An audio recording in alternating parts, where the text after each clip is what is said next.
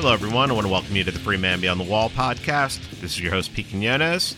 I invited Scott Horton to come on the show. Scott pretty much needs no introduction by now, but he is the managing director at the Libertarian Institute, host of Anti-War Radio for Pacifica 90.7 FM KPFK in Los Angeles, host of the Scott Horton podcast, over 5,000 interviews, and he is the editorial director of antiwar.com. I asked Scott to come on because a couple people got in contact with me about Mike Baker. He's a former CIA agent, former in quotes, and he was on the Joe Rogan Experience recently, and really in the first 15 minutes, he talked about Soleimani, the assassination of Soleimani, and he went into Soleimani's history, which turned out to be basically everything cribbed from a Wall Street Journal article that we're going to talk about. And I wanted Scott to come on and provide some background for all of these generalities and these accusations, many of which are true. But how about we have some background to it so that we can know exactly why this all is happening? So that's what Scott's going to do. So without any further delay, here's Scott Horton. Hey, Scott, what's going on, man? How you doing? I'm good. How are you? Doing good.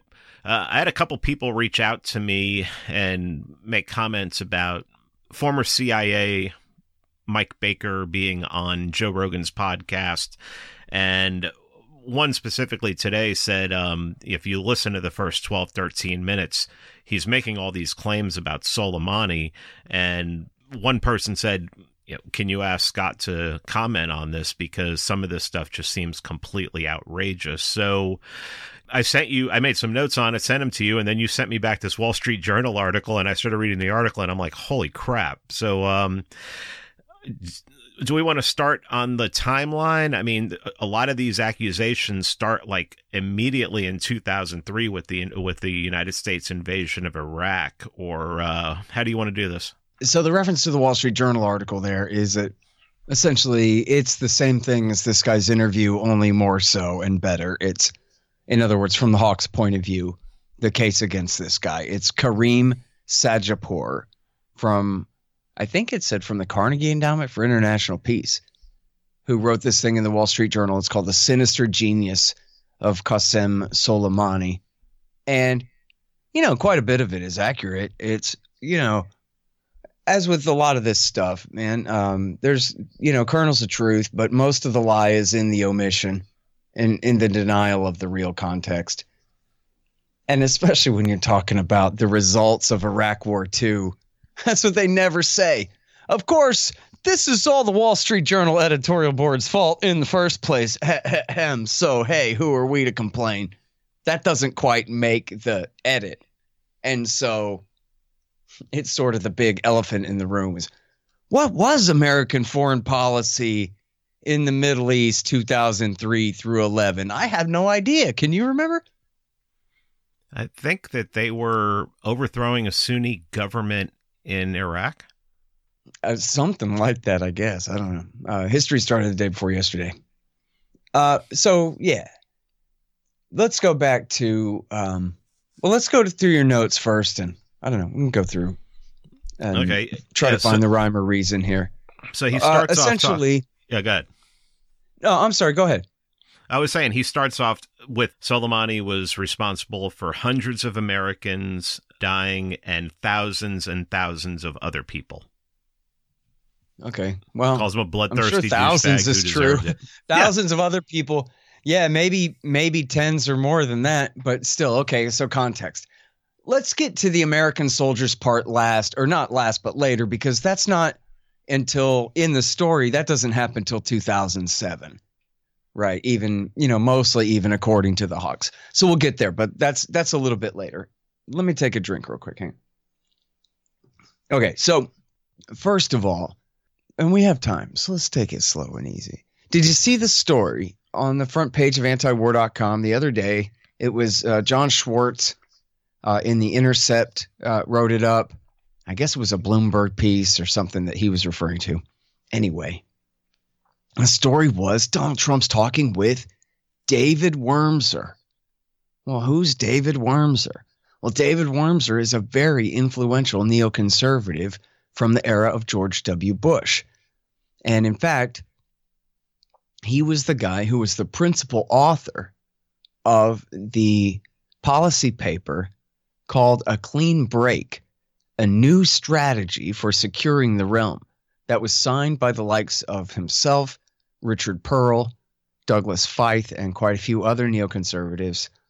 And it was written for Netanyahu when he was coming in as Prime Minister of Israel in 1996, his first time as Prime Minister. And essentially, it's full of a bunch of propaganda that was blown up the neocons, ear hole by Ahmed Chalabi about how wouldn't it be great if we got rid of Saddam Hussein? Because then what would happen is we would have this supermajority Iraqi Shiite, supermajority Shiite country in Iraq. And it would be so wonderful under our administration that then we would be able to lord it over Iran. In fact, in this Wall Street Journal piece, he actually paraphrases that perfect, that this really was the thinking. He says this was the thinking. In fact, let me find that paragraph and read it to you real quick, because sometimes I think people doubt me when I say that because it sounds so stupid. But you can actually see this in The Clean Break, of course. But let me see, I'm paging down here. Sorry, I'm stalling for time as I'm paging through this Wall Street Journal piece. Well, the good news is we can cut this if we really have to, right? Hang on. Let me find this thing. Oh, dang it, Bobby. I went too far. I'm sorry. This is going to be worth it. Okay, here it is. I'm sorry. If the U.S.-led Iraq war was intended, in part, to cow Iran by establishing a strong U.S. military presence in Iraq and create a flourishing Shiite democracy to undermine the legitimacy of the Islamic Republic next door, Iran would do everything it could to ensure that America's experiment turned into a smoldering failure.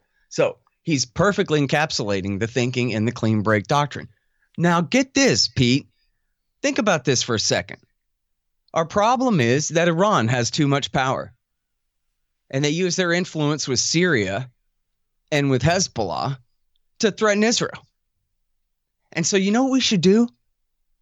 Get rid of Saddam Hussein. Instead of saying, hey, let's just, I guess we got to continue balancing these two powers off of each other and this kind of thing. They say, well, we want to get rid of Iraq as a major Arab power and potential threat to Israel anyway. And we're thinking that if we do it like this, then we'll have all of the sway in Iraq and we'll be able to lord it over Iran.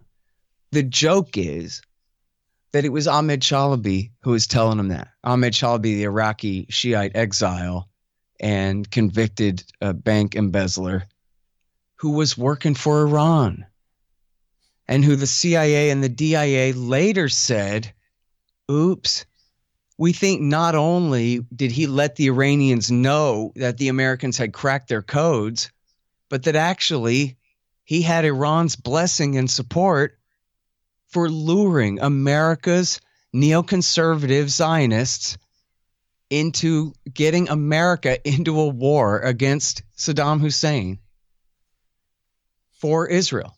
And whatever he had to promise them about how, oh yeah, and we'll get an oil and water pipeline to Haifa, and the new Shiite-dominated Iraq will have a Hashemite king, or later it'll just have Chalabi himself, and will be an ally of Israel, and all of this stuff.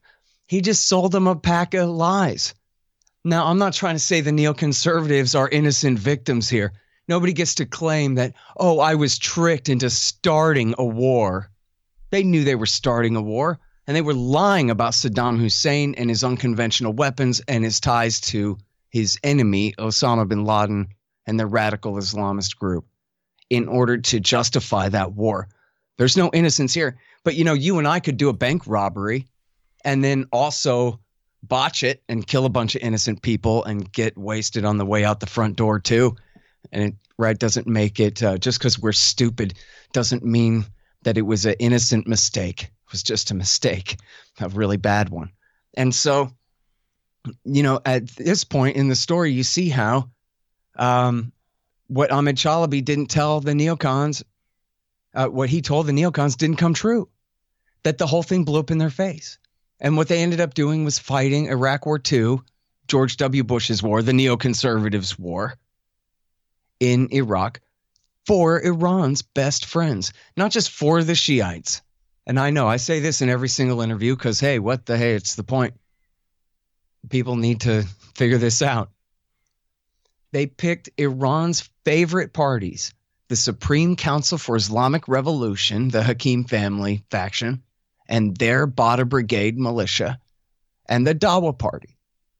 Now, these were the Iraqis who had fled to Iran during the Iran-Iraq War, when America, under Jimmy Carter and Ronald Reagan, backed Saddam Hussein against Iran. They had taken Iran's side. Then in 2003, when America invaded to get rid of Saddam for them, these are the guys who came right across the border and inherited everything. And their instructions from Soleimani and the Quds Force, I don't know about him specifically, their instructions from Iran were, do whatever the Americans say. Get along with the Americans. They're handing you control of the country. Take it. And so that was their policy. Now look at 2004 when America fought the Shia in Najaf. They weren't fighting against the Badr Brigade. They weren't fighting against Skiri and Dawa. They were fighting against Muqtada al-Sadr. Well, his father-in-law had, or his father or grandfather, or uncle, whichever, had created al-Dawa. His family had created the Dawa Party, but he had stayed in Iraq, and his Saddam Hussein had murdered his father and his father-in-law. And the day George Bush invaded, they renamed Saddam City Sadr City. As Matthew Ho said on the show, he was a Marine Corps captain at the time. He says, yeah, you'd think we might have taken the hint at how much power and influence this guy had, but yeah, not so much. But this entire, slum in eastern Baghdad was named Sadr City. Well, this guy wanted to limit the influence of America and Iran.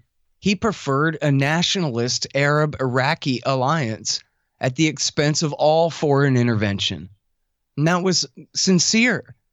And in fact, he wasn't just opposing the fact that America and Iran were there.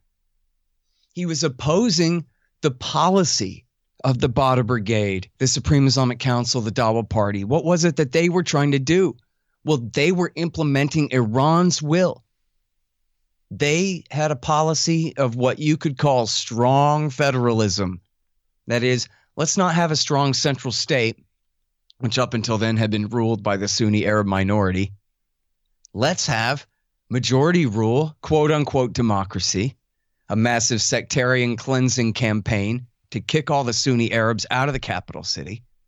And then let's have strong federalism, meaning they don't have to care for the Sunnis anymore. They defeated them completely. They have the supermajority Shiite population. They have the capital city, and they have control of all the productive oil wells down in Basra and up near Kirkuk. And what are the Sunni Arabs going to do about it? And Sadr didn't agree with that. In other words, Iran wanted a strong Iraqi Shia stand and an alliance with the Kurds in the north. And screw the Sunni Arabs. I mean, hey, trying to rule over them ain't easy. Why bite off that more than you can chew? Why just take this? So that was the policy. And so when we get through the specific accusations here about Soleimani's role in all of this, you'll hear me say that, yes, he absolutely is guilty of taking full advantage of George W. Bush, of what America did in that war. The worst thing, and, I'll defend the Iranians about all the fake accusations about their nuclear program all day long. It's a civilian program. They never were making nukes. I spent the last 15 years of my life debunking this stuff.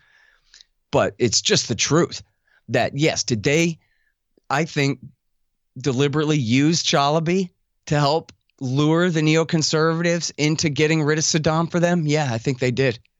And the fact that Pearl is a sucker, I don't think makes him any less guilty. Again, I got to reiterate. But then also, did they then exploit George Bush's war by encouraging the very meanest of the Shiite factions to ingratiate themselves with the U.S. and to build a state in cooperation with the U.S., to build an army, to launch this massive sectarian cleansing campaign with the U.S. Army and Marine Corps? Yeah, they did that. That's the worst thing they ever did. And yet you could see how for the Americans to be the ones accusing them of it rings pretty hollow.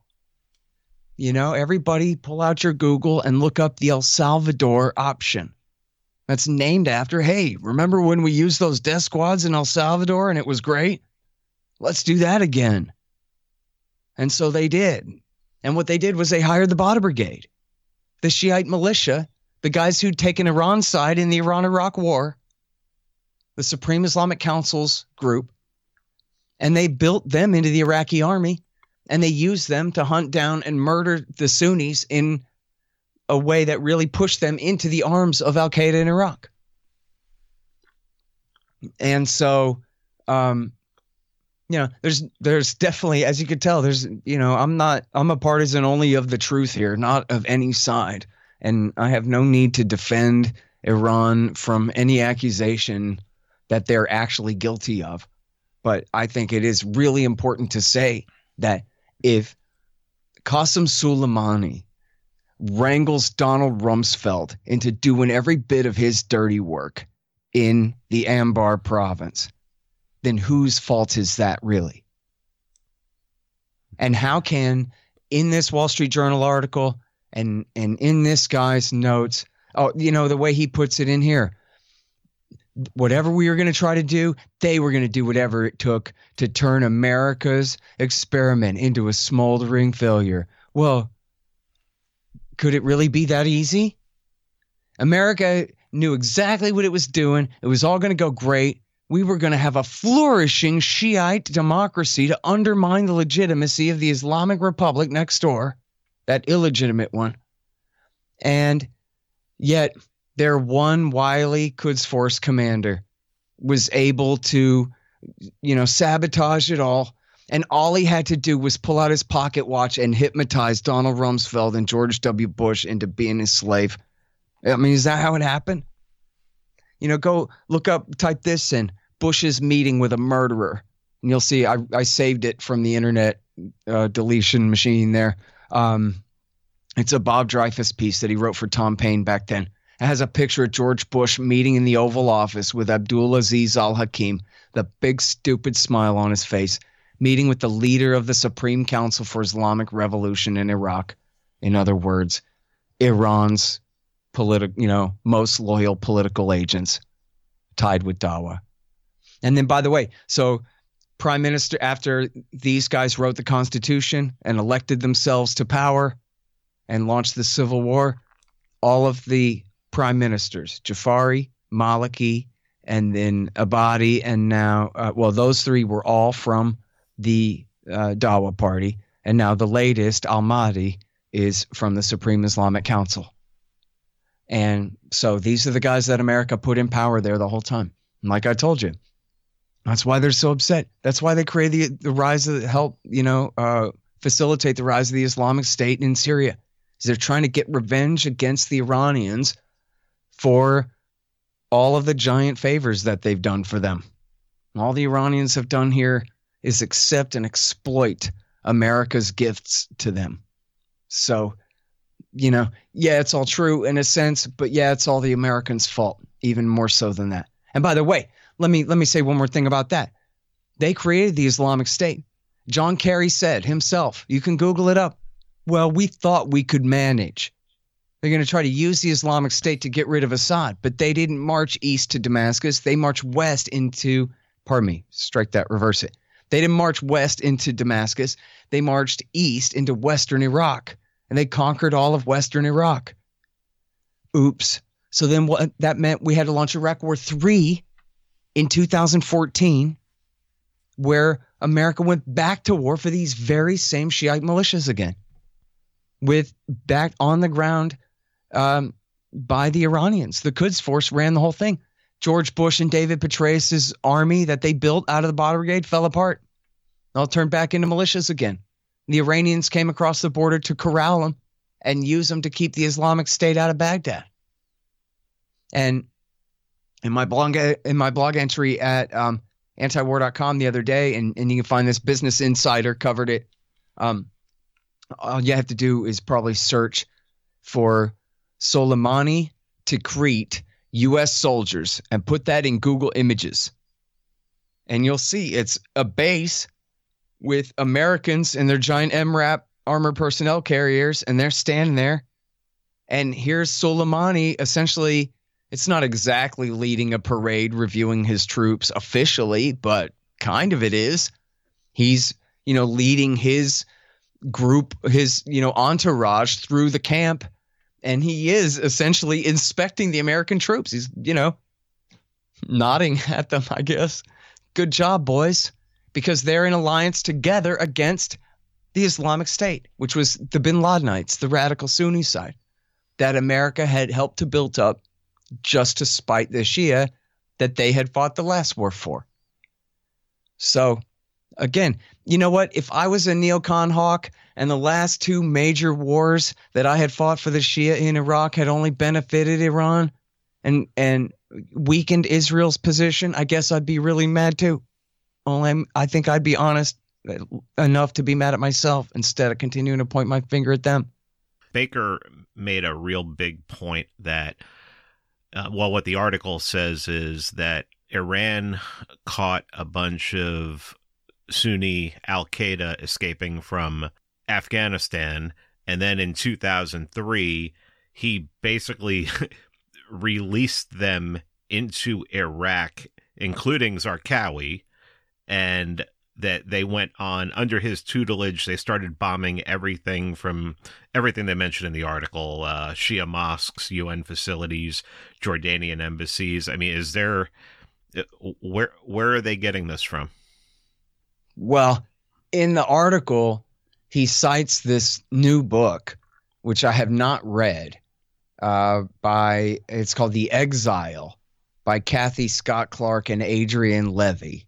So I'm going to order that, and I actually asked Gareth Porter about it, and he has also ordered the book and hasn't read it yet. But he already knows so much about this, and we've already been through this for years, where the hawks, from the Weekly Standard to the Foundation for Defense of Democracies and around, always try to leak and spin this information to make it seem like the Iranians are providing aid and comfort to al-Qaeda. But they're leaving out a lot of stuff. And first of all, from, Bin Laden, the raid on Bin Laden's hideout there in Abbottabad resulted in, the collection of a lot of intelligence, some of which was selectively leaked, but more of it came out. And, of course, the Foundation for Defense of Democracy spun it as hard as they could. But the New America Foundation, which is more like a centrist democratic kind of leaning one, and also the Army War College, both did, more honest studies of those documents. And Gareth Porter, of course, went through them all himself and showed that actually there's not a relationship between Iran and al-Qaeda here. All that stuff is overblown. And essentially they like to leave you with a fact, but without the context, and just let you, try to make the worst of it. So, yeah, a lot of al-Qaeda guys fled into Iran when America invaded Afghanistan in 2001. But then they leave out here. I'm sure Baker leaves out. I didn't see the Baker video, by the way. I'm going off of your notes of the Baker video and this Wall Street Journal article here. What they don't mention is that the Iranians were working with the White House. They were working with the National Security Council directly, not just the CIA or the Defense Department. They were working with the National Security Council. And what they were doing was not just targeting the Taliban in that war, but they had agreements, and they were renditioning their captives home to Egypt and whatever Middle Eastern countries to be prosecuted or tortured to death, disappeared, or whatever the case. And so that was what happened to the vast majority of them. They didn't just turn them loose. They arrested them. And then what's also completely neglected here is the golden offer. And again, the great Gareth Porter, the article is called Burnt Offering. It's in the American Prospect. And I don't know if you can find the PDF file anymore, but should be available somewhere. The PDF file of the actual document that the Iranians gave to the Swiss ambassador, because that's how the Americans and Iranians talk to each other, because they don't have an official diplomatic relationship. And the Swiss ambassador brought this thing, and not only did the Bush administration completely reject it, but they gave him a big humiliating dressing down and kicked him out of there just for having the temerity to bring it to them. Except what it was an offer of total cooperation on, this is just, I don't know what, 6 weeks or something after the invasion of Iraq in the spring of 2003. And the Iranians are saying, look, you're occupying Afghanistan up against the Taliban. You're invading Iraq. We have common interests in these countries. Aha. We have common interests here, not opposite ones. You like scary? We like scary. Let's work together in these places. You don't want us to support Hamas and Hezbollah? You know what? We're willing to talk about cutting off Hamas and Hezbollah. That's, Hamas in the Gaza Strip and Hezbollah in southern Lebanon. You want to talk about, our nuclear technology? This is when their nuclear program doesn't have a single spinning centrifuge. It's just blueprints on a table somewhere, mostly. And old reactors from, when the Americans helped them build them back in the 70s that are just sitting there off and not in use at all. And they said, you want to negotiate nuclear? We'll negotiate nuclear. And on down the chain, that was it. Whatever it is you want to talk about, let's normalize relations. This is our big chance to, work things out. And they said, and we have all these captured Al-Qaeda guys, and we're willing to hand them all over to you in exchange for some members of the Mujahideen-e-Khalq, the communist terrorist cult who had helped with the Iranian Revolution and had murdered Americans in Iran during the Iranian Revolution, and then had been betrayed by the Ayatollah, or betrayed him, or probably both, and had then fled to Iraq. And they were the Iranians who took Iraq's side in the Iran-Iraq war. And they had helped crush the Kurd uprising during the uprising of 1991, when Bush Sr. encouraged the Shia and Kurds to rise up against Saddam, and then betrayed them and let him use his helicopters and tanks to crush them and kill 100,000 of them.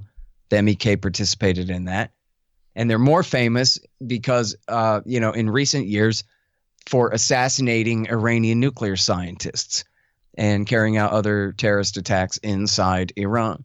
And since Dick Cheney and Donald Rumsfeld wanted to use the MEK against Iran, they were unwilling to hand over these communist terrorist kooks in exchange for Al-Qaeda guys, including Saif al-Adil, who is mentioned in this Wall Street Journal article, as well as Hamza bin Laden, Osama bin Laden's terrorist son. Not Omar, the guy that talked to Rolling Stone magazine all about his father's great strategy for luring us into Afghanistan, but the real bad guy, one who was supposedly killed this year, or I'm sorry, late last year. I forgot it's already 2020. Was supposedly killed just a few months ago. And Saif al-Adil, who they said was a very dangerous guy, and maybe he's still on the loose, I don't know. But they held him for years on essentially house arrest. You see how they spin this in the Wall Street Journal article? Oh, he had a widescreen TV and a refrigerator. Huh? Yeah, he was under house arrest. Okay, with a TV and a refrigerator. But they held him for years until Al-Qaeda kidnapped an Iranian diplomat in Pakistan. And then the Iranians had to ransom these guys over to get their diplomat back. So that represents nothing, Pete, other than a failed opportunity when the Bush administration could have had all of this stuff right in their hands and instead told the Iranians to go to hell. You're the axis of evil. You're next. And remember, they didn't just tell the Iranians you're the axis of evil. They told your mom that the Ayatollah was in an alliance with Saddam Hussein and Osama bin Laden and Kim Jong-il. So they could start that war. just in case you needed to remember how blatantly, cynically dishonest these guys were in manipulating the American people into all this. Now we get to Zarqawi, who they supposedly released to cause trouble. Well, apparently they did grab him for a time and then let him go. Or actually, I don't know, apparently. In this article, or one of the articles I found, they had linked to Peter Bergen's book. But I don't know what Peter Bergen's source is for the idea that Zarqawi was detained there. But I've read a lot about Zarqawi over the time, and I don't remember him being detained in Iran during the time he was in Afghanistan and the time he went to Iraqi Kurdistan after the invasion of Afghanistan in 2001, the U.S. invasion. So it could be that he was in Iran, but he wasn't a member of Al-Qaeda at the time. And if the Iranians had him and then released him, you'd have to demonstrate that it was the Quds Force that made the call and for the purpose of causing the Americans further problems. But here's the thing of it is, again, if you assume the worst about the Iranian role here for the sake of argument, hypothetically, that still pales in comparison to the guilt of the Americans for the very same crime. To wit, Jim Miklaszewski, NBC News, March 2nd, 2004, avoiding attacking suspected terrorist mastermind. Zarqawi was hiding safe up in American-protected autonomous Iraqi Kurdistan, where Saddam Hussein had no reach. And the claim was that his group Ansar al-Islam, that was up there, because he was not a member of Al-Qaeda at the time. He didn't declare his allegiance to Al-Qaeda, Pete, until more than a year, really a year and a half into the war. It was in the fall of 2004 that Zarqawi finally declared his allegiance to Osama bin Laden, a year and a half into the occupation. But at this time, he had his group Ansar al-Islam up there. And the claims was, and I think that this is probably not very credible, but the intelligence at the time was he's up there making ricin and cyanide poisons. And according to Chalabi and the Iraqi National Congress, why Saddam Hussein had treated him in the hospital in Baghdad and had given him a peg leg. And so this is how Colin Powell claimed in his United Nations address that Zarqawi was the link between Osama bin Laden and Saddam Hussein, even though he had told bin Laden, no, I don't want to join your group. I want to focus on killing the king of Jordan. And even though Saddam Hussein's only relationship with him was he had put out an all-points bulletin for the guy's arrest. I don't know exactly what they call it, in the bureaucraties of the Mukhabarat there, dude. But that was essentially it. He had a warrant out for his arrest. But Saddam's forces couldn't get him because he was up in no-fly protected American autonomous Kurdistan. And according to Jim Miklaszewski here, the military drafted up plans to attack the camp with cruise missiles and airstrikes and sent it to the White House. The plan was debated to death in the National Security Council. And then 4 months later, intelligence showed Zarqawi, this is still in the run-up to the war, this is before the war, before the invasion of March 2003. 4 months later, intelligence shows Zarqawi was planning to use ricin in terrorist attacks in Europe. So the Pentagon drew up a second strike plan, and the White House killed it again. And here they say that, I like this, in January 2003, that threat turned real. Police in London arrested 6 terror suspects and discovered a ricin lab connected to the camp in Iraq. I don't know if that's really true. But the Pentagon, here's the important part, the Pentagon drew up still another attack plan. And for the third time, the National Security Council killed it. Now, we're talking about the Americans could just helicopter in there, and there's no armed force to oppose them. The Kurdish Peshmerga of Talabani and Barzani were in America's pocket. This is a rogue group out there on the outskirts somewhere. Saddam Hussein's military forces could not reach to oppose it, whether they had used cruise missiles or or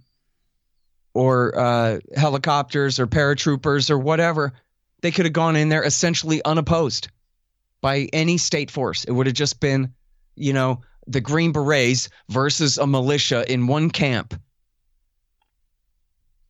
And they didn't do it. And here's the deal right here. Jim Miklaszewski writes, military officials insist their case for attacking Zarqawi's operation was airtight, but the administration feared destroying the terrorist camp in Iraq could undercut its case for war against Saddam. So that was why they let him live.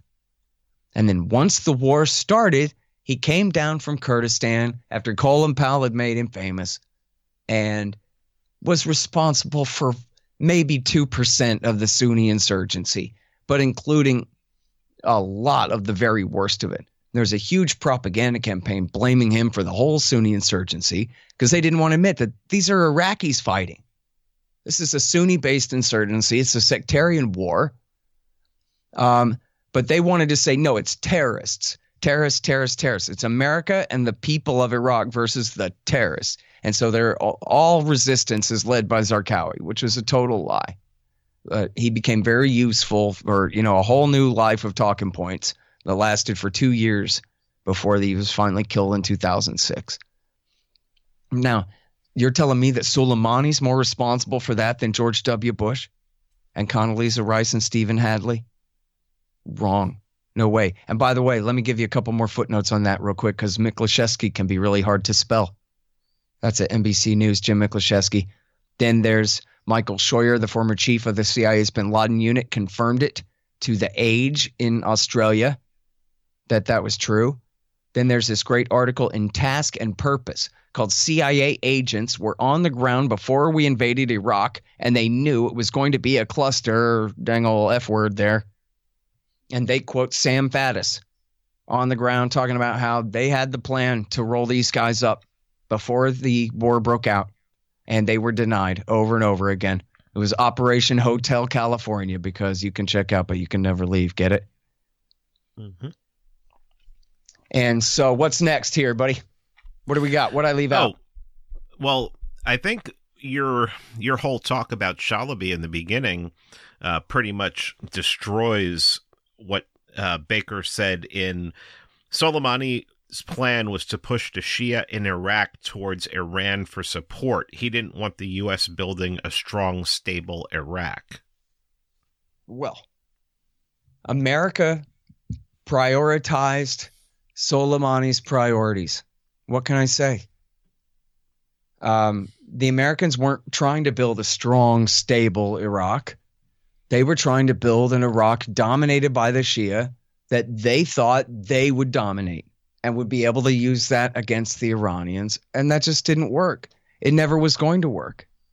And look, again, the policy of creating a strong Iraqi Shiistan separate from the Sunni Arabs, that was an Iranian policy. I mean, it was Iraqis who carried it out. But that was what Iran wanted too, and they worked at it. And when we talk about 1 million people were killed in Iraq War II, then yeah, some, major portion of that is Iran's responsibility. That was what they wanted as well. That was their policy. But the thing is, America was the one that invaded the country and overthrew Saddam Hussein. Joe Biden was the chair of the Foreign Intelligence Committee saying we've got to split the country in 3. George Bush and Dick Cheney and Paul Wolfowitz and Richard Pearl, they're the ones who said, all we got to do is set up the Shia in power and they'll do whatever we say because Chalabi promised. And so it's their fault. They can cry all day about the guilt of the Iranians there. But all they're essentially crying is that they fought a 5 to 8 year war for their adversaries, not really our enemies. It was the bin Ladenites that attacked the United States. And when they talk about, now we got to talk about the 600 dead, okay? You notice they don't talk about the 4,500 in total in the war. The 4,000 of those died fighting the Sunni insurgency, Pete. 4 of these guys died fighting the Sunni insurgency for these same Shiite parties and with them. Now, it's not 600. It's really more like 500 Americans died fighting the Shiites. But it's only by the transitive property of they insist, and they refuse to get into details. This is all glittering generalities, you notice, all their slogans about, well, Iran killed this and Iran killed that, without explaining what they mean. What they mean is, back in 2007, there was a false propaganda campaign. It was just a lie that said that every time an Iraqi Shia sets off a bomb that kills an American, then that bomb came from Iran. And it just wasn't true. It was never true. All that happened was they said it 10,000 times. And, you know, their main propagandist for this in the American press was Michael Gordon at the New York Times, the very same guy who wrote with Judith Miller all about Saddam Hussein's attempt to build an atomic bomb. And he was the guy, handmaiden for General David Petraeus, who launched his surge during that time. Petraeus had been the guy who turned the Badr Brigade into the Iraqi army. That was his previous job before leading the surge, was training up the army and essentially turning the Badr Brigade into it. I mean, that was who he was and what he'd done. Then he came in and took charge of the war in the beginning of 2007, and he targeted Muqtada al-Sadr. Now, again, or I don't know if I specified this in this interview, Sadr was one of the three major Shiite leaders in the new Iraqi government. It was Dawa, Skiri, and Sadr. Dawa and Skiri, the Supreme Islamic Council, they were the ones who were closest to Iran. Sadr, again, was the one who was most nationalist. So what the Americans do? They accused him of being the Iranian cat's paw and attacked him full force and, in fact, chased him into Iran, where I'm sure he got closer to them than ever before while he was there. And meanwhile, and you can ask Danny Sherson about this, we talked about on the show 100 times, you know, why were Danny Sherson's guys getting blown up in East Baghdad? Because Danny Sherson's guys were in East Baghdad. And Danny was smart enough. He's was a major in the war over there. And I think at that time he might have been a sergeant.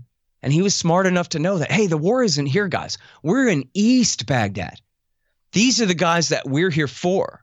These are the guys that we're putting in power. So we shouldn't be going around lording it over them and treating them like the enemy. But he surrounded, you know, he talked about Colonel Kozlarich across the road. He didn't see it that way at all. He's here to get some. Let's fight. And they just fight these guys for no reason at all. And then when they defend themselves, oh, no, that's Iran. Every time a Shiite kills an American, it's Iran. Why? Because Petraeus and Michael Gordon say so. That's why. But meanwhile, we know for a fact that those bombs were made in Iraq by Iraqis. Their machine shops and garages were found over and over and over again. I have a blog entry at antiwar.com about it that anybody can read. It says, did Iran kill 600 Americans in Iraq War II? No. And then I have all these links because we debunked it back then. My first link debunking this is March 2006, a year before the real propaganda campaign even got going on it. And, you know, they had some trial balloons where I was calling them out from the very beginning. This doesn't make any sense. What are they talking about? And anyway, they found these garages over and over again. You can read about it in the LA Times, in the Wall Street Journal, in the Washington Post. You can even read about it in the New York Times when it's not Michael Gordon, but it's Alyssa Fisher did a story where she talks all about it. And there was one in Wired, had a whole write-up about it, and on and on. And, of course, Phil Giraldi had 2 or 3 great pieces on it, and Gareth Porter had like 10, and including recently, he did another one last year, knocking this down again because this keeps coming back up. They never provided a shred of evidence, Pete, that a single one of these bombs came from Iran ever, much less that it had been sent by the Iranian government.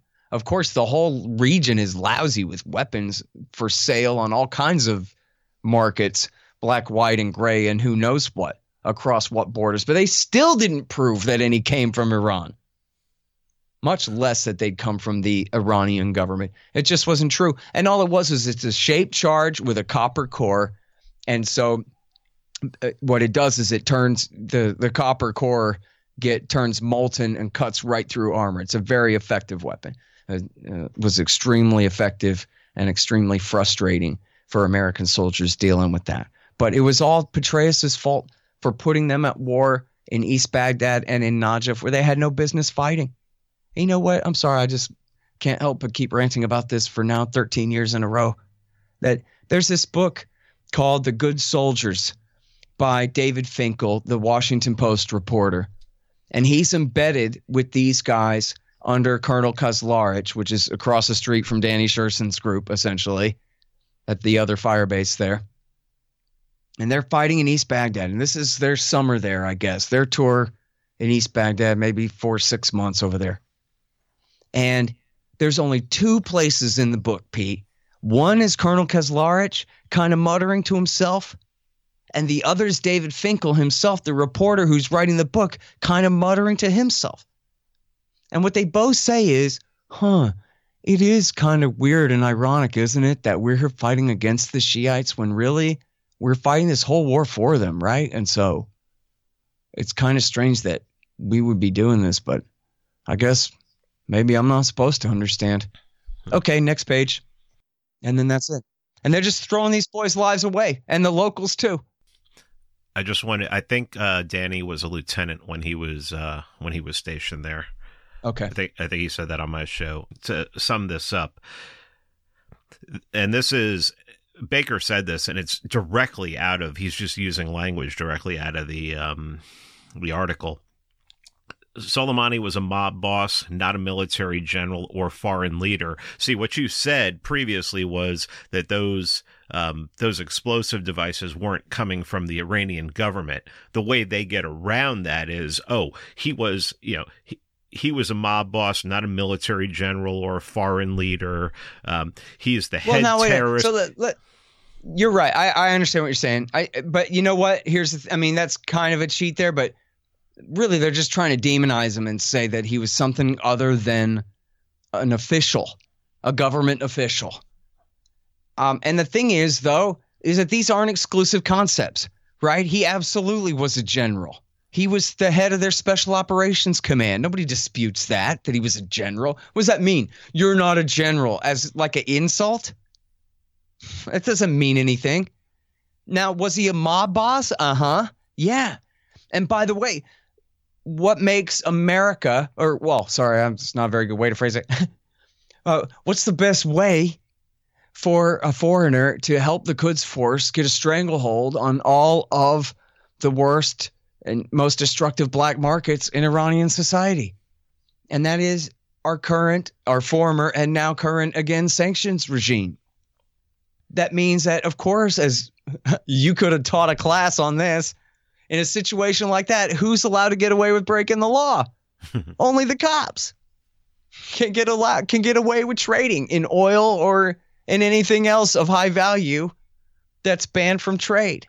And so the more America punishes the Iranian people's economy in general, the more the Quds Force and the Revolutionary Guards benefit at their expense. That's absolutely the case, and that's absolutely been the case of the anti-sanctions types for years. That you say you hate Soleimani so much, how come you're the one who keeps filling his pockets with cash? Why should the only oil business in Iran be dominated by the Quds Force? It's only because nobody else can get away with transporting it. No one else can get the job done there. So, yeah, but as far as just demonizing the guy, thousands of people killed. Well, that's nothing compared to David Petraeus. David Petraeus escalated and lost 2 wars. So if we're going by just number of skulls counted, of course, he also attacks him. And it's hilarious to me watching this on TV, watching people attack Soleimani for killing all the people he killed in Syria. And what was the context to that?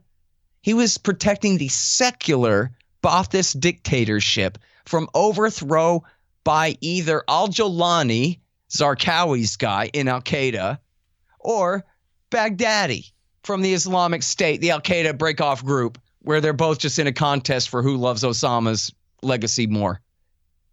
And those are the groups that America and Turkey and Saudi and Israel and Qatar were backing against the people and the government of Syria. And yet this is supposed to be Iran's worst war crime, is that they sent the Quds Force to take the state side there. Yeah, I just saw the headline this morning. Someone was passing around the headline from the Los Angeles Times from 2015. DOD's forces in Syria fight CIA's forces in Syria. Well, Iran was on DOD's side against CIA. So, who are the traitors? The traitors were the CIA under John Brennan, backing Al-Qaeda. The Iranians and the Kurds, in cooperation with the Department of Defense, were fighting against them. You know, and you'll notice this. I know you have noticed this, and I'm sure your listeners have noticed this. When Mike Baker or any of these guys make all their accusations, they never really get down into the details, do they? They never really do define who did what and when and why they did. All they do is truncate their antecedents. Oh, well, this general, he killed people. Well, yeah, we are in a political discussion about governments and things that they did, which, yes, include violence. The whole question was who's zooming who. The whole question was, why was George W. Bush carrying this guy's pail of water up and down the hill for 8 years in Iraq? Because Ahmed Chalabi impressed Paul Wolfowitz, who told Ariel Sharon that, don't worry, dude, we got this all gamed out because we're so smart. It doesn't seem like a very good enough answer to me. It's close to the right answer, but it's certainly not good enough. One last thing. He was the head terrorist for a state that is the #1 sponsor for terrorism around the world. I've had you on this podcast numerous times, and I don't think I've ever asked you to address this, that Iran is the #1 state sponsor of terrorism around the world. And you will have people parroting that all over the place. I mean, just social media, the news, Joe Rogan Experience. What does that even mean? Well, it's the mark of a parrot, right? It's a slogan. The #1 state sponsor. Again, never defined. And if you had to ask them, you know what they're going to do. They're going to reach back to 1983 when the Amal militia blew up the Marines, who were combatants, occupying Beirut in a war where they had no business whatsoever, said their commander-in-chief, who removed those who were left immediately, and who turned around and started selling Iran missiles the next day. Go through their legacy. All of the worst that they did was take full advantage of Bush's Iraq War II and full advantage of Obama's catastrophe in Syria to improve their power and position in those two countries. And I guess you could say the same after America helped Saudi start this war, again under Barack Obama, helped Saudi start this war in Yemen. They've now improved their power and influence in that country compared to the way things were before. So, you know, that's essentially all the worst that you could say about them. But are the Houthis terrorists? No. The Badr Brigade, well, they're merciless torturers and murderers. I don't think you could really call them terrorists, no. They certainly waged a ruthless sectarian cleansing campaign with American and Iranian help. But, yeah, that doesn't really make them terrorists. And the same thing for the forces fighting in Syria. You know, it's easy to criticize Assad. I sure don't mind saying that Assad's war against the CIA and America's allies, bin Ladenite terrorists there, was a ruthless war. And the so-called collateral damage is in the tens of thousands of people, maybe more than that. That's all true. But does that make Soleimani a terrorist? No. He supports Hezbollah, but Hezbollah hasn't been at war with Israel since Israel withdrew from Lebanon that they had invaded and occupied in 1999, 2000, except for a month and a half or 4 or 6 weeks there in the summer of 2006, which the Israelis invaded again and then ended up withdrawing. And I'm not saying that Hezbollah didn't play their role in the border, dispute, that there was a kidnapping across the border that I think Hezbollah thought they were going to get a ransom or a prisoner swap, and instead they got a big escalation.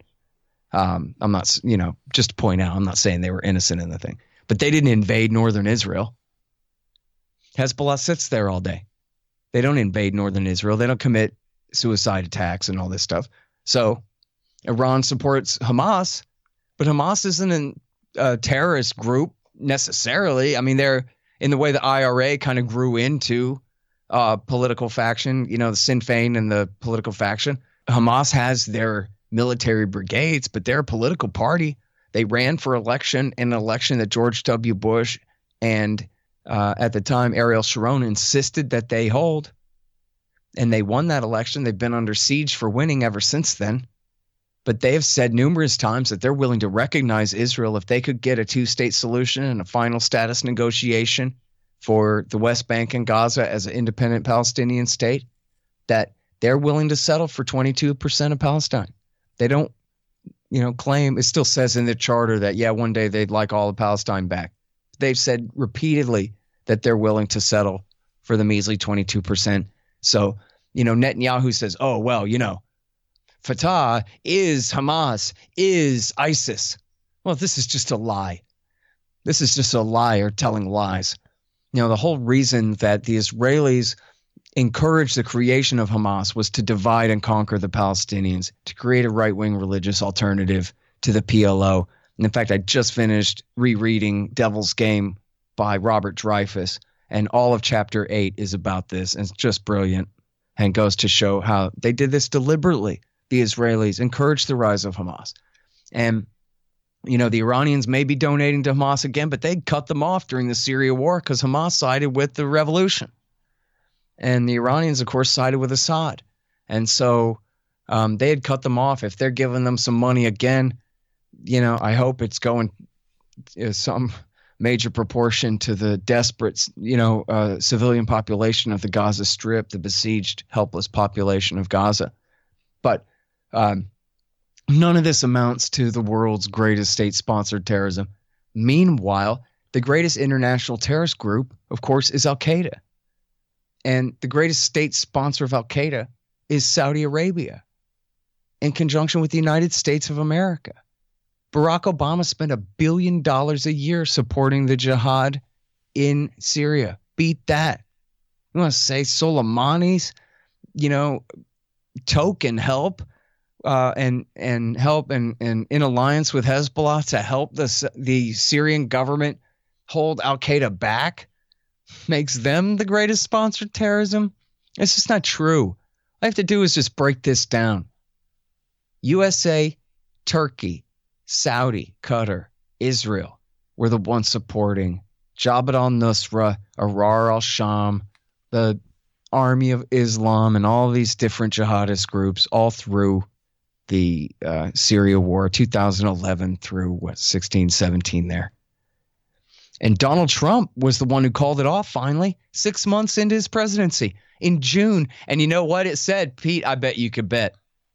In the Washington Post, the headline read, "In a move sure to please Vladimir Putin, Trump cancels CIA support for Al-Qaeda suicide bomber, head chopper, murderer, cousins of the butchers of New York." Okay, I elaborated on the last part of it there. But it did begin literally with, "In move sure to please Putin, Trump cuts CIA support for the terrorists in Syria." No lie. And so that's how they frame it. And so much of this, right? Doesn't it depend on you not being able to tell your shirts from your skins? Well, I don't know. Terrorism this, terrorism that. As Dick Cheney said, Iraq, well, it's sort of the geographical center of where this kind of terrorism comes from. Huh? What? Close enough to an American can't find Iran on a map.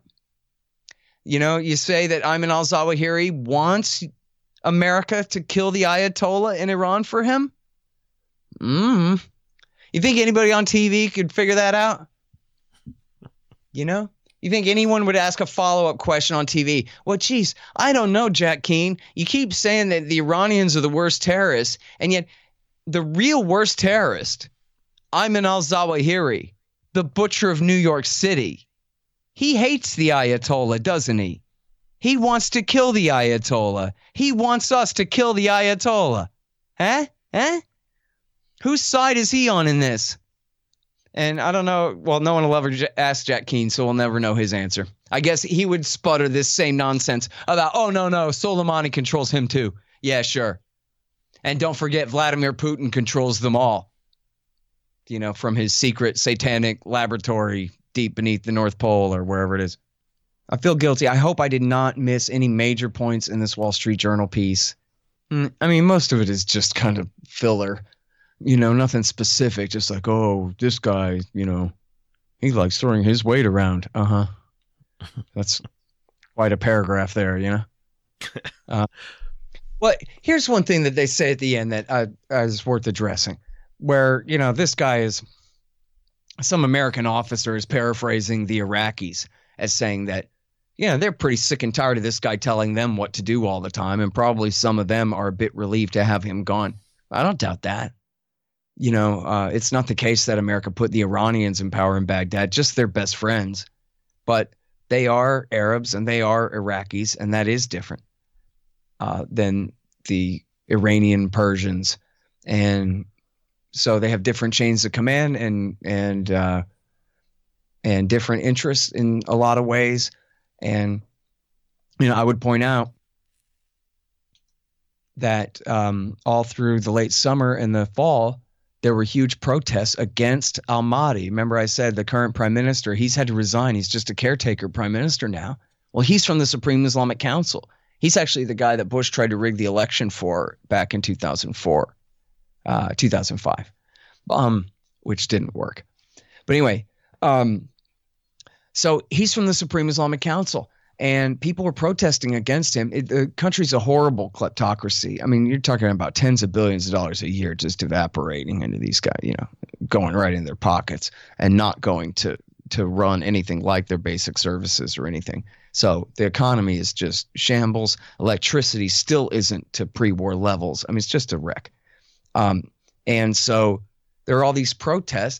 Well, Soleimani, whether there's anything to this or not, and I doubt it actually, he assumed that this is all an American plot and had his guys fire on them. In fact, it almost looked like a false flag. I was wondering whether this was the American side trying to frame them up like in the Ukraine Maidan, hoax there.